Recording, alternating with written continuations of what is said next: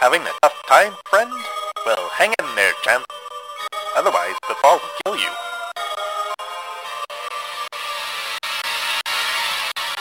These are the recordings of Dr. Cornelius Blink.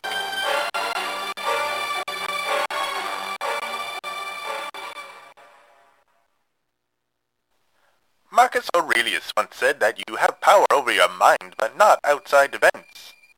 Once you realize this, you will find strength. With all due respect, Mr. Aurelius has never had to deal with the Arkham Town Council. I'd like to see his face when he has to pay a penalty fee every time he thinks about moving to another town. What do you suppose it means? That the snow seems to bend around the real town hall, like a coquettish maiden lifting her skirts to keep them out of mud. I asked my utmost compadre, Miles Showpony, DDS, this very question, and do you know what he said to me? He said, and I quote, "How should I know? I'm not a meteorologist, I'm a dentist." Miles. He always manages to put things in such a clear perspective.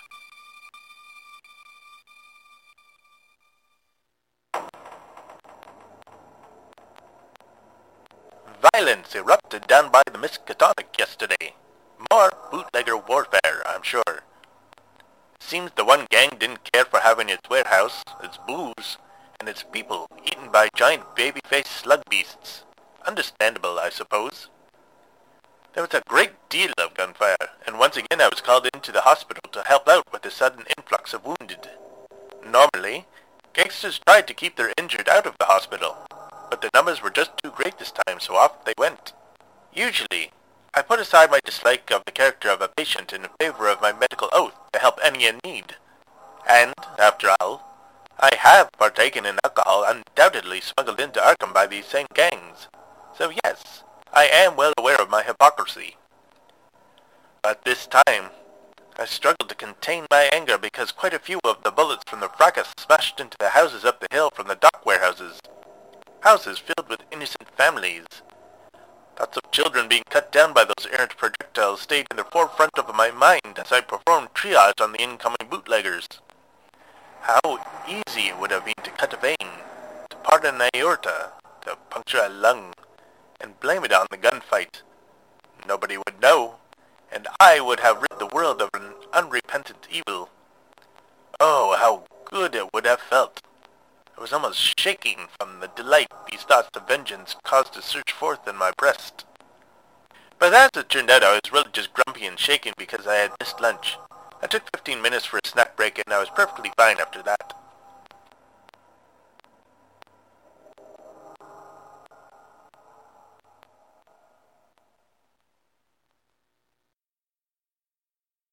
Have you ever entered a room and then forgotten why you went there? I did that just now. Instead of forgetting my purpose, I forgot the room. I was upstairs, looking for an old medical text from my student days, when I entered a room I don't ever remember owning before. It was painted an aggressive pink, with bed covers and pillowcases to match. The bed was of a canopy style, with sheer pink curtains draped all about it. There was a figure there, silhouetted through the curtains. A hand reached up and gripped the edge of the curtain. The fingers were corpulent, bloated, green with rot and dripping loose flesh, covered in gold and silver rings with ostentatious precious stones. The figure pulled back the curtain to reveal a woman who, when alive, was already of a considerable size, but now, in death, was bloated with gases. Patches of her hair were falling out. When she smiled at me, she did so with teeth that were green with fuzzy mold. She reached down into a box of chocolates and pulled one out. The chocolate in question had the legs of an insect which wiggled as she popped it into her mouth, sucking the tips of her fingers clean. I apologized for entering without knocking, and backed out, closing the door as she rose from her bed to shamble in my direction. I held the doorknob, feeling it turn in my hands. Then the door began banging, and there was a god-awful squealing noise that did not sound like a human being at all, but a creature uprooted from a swamp after 1,000 years of slumber. Finally, it subsided. The doorknob stopped turning. The door ceased its banging in its frame. I opened the door again and peeked inside. The room had been restored to the water closet that was usually in that space. Honestly, it's a shame. I should have been a more courteous host to a visitor.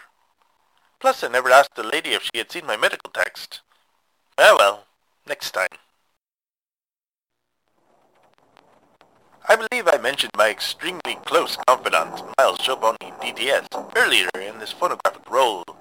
He is nearly out of his mind with fear that the professional ladies down by the docks will come and collect his pelvic bone.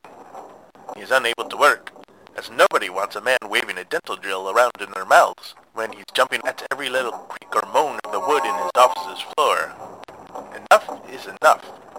The people of Arkham can't go about with the teeth rotting out of their tender mouths because my good friend succumbed to a base urge. So I invited one of the professional ladies to my office for a chat.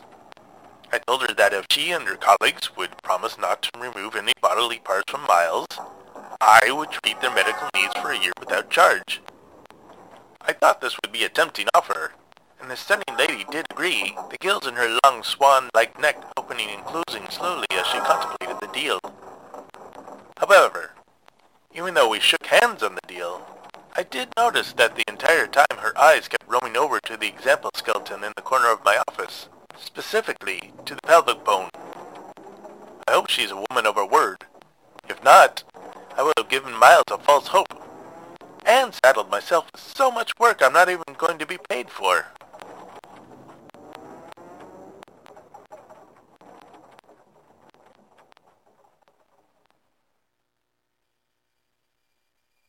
Apparently, there's a new punishment in town for those of us who park our automobiles in the wrong spots. Previously, we were asked to move our cars or face a small fine that could be paid at Town Hall. The real Town Hall. The one that made all those nuns go mad. But now, if you park in the wrong place, a Town Hall clerk will follow you for weeks, studying your personality, hopes, and desires, and then make you fall in love with him or her. After a month of bliss that you will never again achieve in your lifetime, they break off the relationship with you, citing, she or he chews with their mouth open as being the cause. So, a word of warning for those of you thinking of driving into town. Make sure you park in a designated zone, or suffer the consequences. Unless of course you're in the market for a fling, in which case, park on somebody's front lawn for all I care.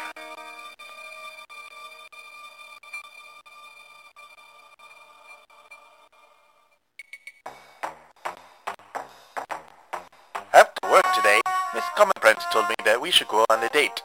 She said that I was being quite a palooka for not asking her out, when she's spending all day at the mill, making come-hither eyes at me. She didn't want to brag, but she thought she was a decent enough looker. Plus she was a kitten looking for a lap to purr on, and that as far as she was concerned, I was a real keen jobby. I suppose I've been spending quite a lot of time in her company, because I understood almost all of that without having to ask her to translate it after. We have been out in each other's company before, but I believe those previous occasions were more of Miss Commerprance taking pity on me, worried that I might be lonely. But now, she seems genuinely interested in perhaps igniting a relationship with yours truly. I don't know why I'm hesitating. She's certainly attractive, and her cheerful demeanor is coupled with an enviable work ethic. Yes, I do believe I will take her up on an offer.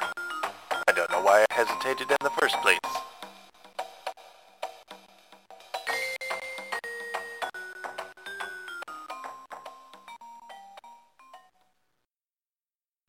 I've been perusing the latest medical journals and came across an article stating that in parts of Central and South America, they've been using ants to close small wounds.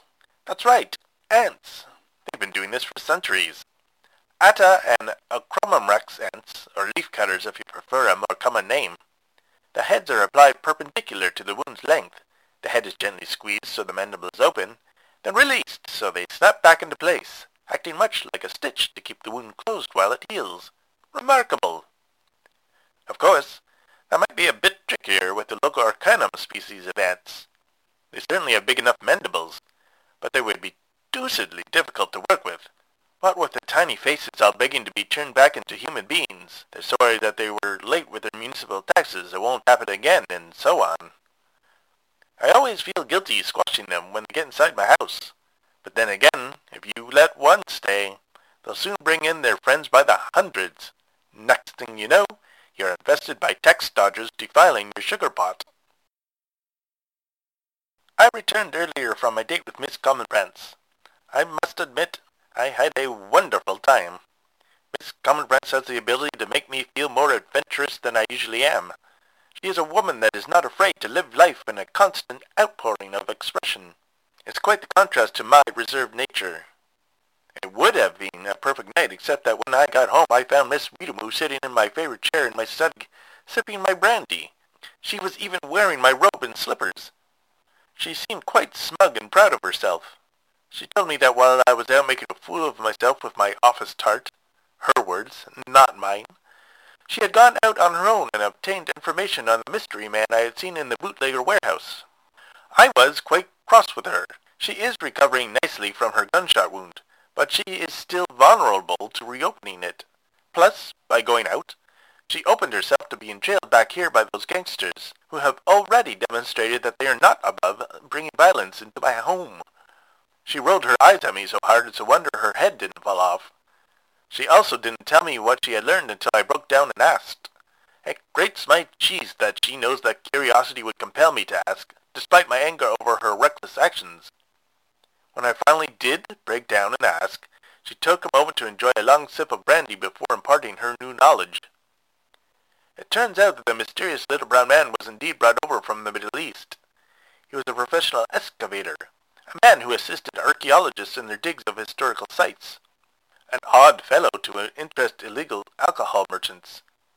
They had to learn of him, find him, kidnap him, then ship him overseas without his being noticed by customs or other regulatory agencies. Obviously, he is a man of import. But important how? Miss Weedamoo and I put our heads together, but could not figure out how such a man could benefit a bunch of thugs interested in circumventing prohibition laws. The only thing we could think of was that he might know something about those bizarre slug-like creatures that attacked the warehouse. But if that's the case, wouldn't the rum runners have wanted the services of some kind of biologist? Enough of all my thising and thatting for the moment. Let me know about you, dear listeners. Do you have plans for Valentine's Day? Have you planned a surprise for that special someone in your life? Chocolates, perhaps, or maybe a romantic dinner. Or you could really make the day special and close off the rooms with the heads of exotic ants. It will be a day they'll never forget.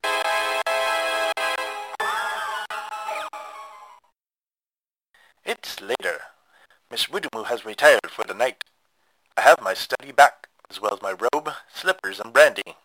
I realized that I had forgotten my anger towards her encroachments as we mulled over the meaning of the mysterious Middle Eastern man. I'll say this for that woman, she knows how to get my gears spinning. At any rate, if we learn more about the man, I'll certainly record it here on my phonographic device. Something strange, even stranger than normal, is afoot here in Arkham. And, it being Arkham, it's not a question of if the mystery is dangerous, but surely a question of how dangerous. Until next time, dear listeners, I bid you adieu.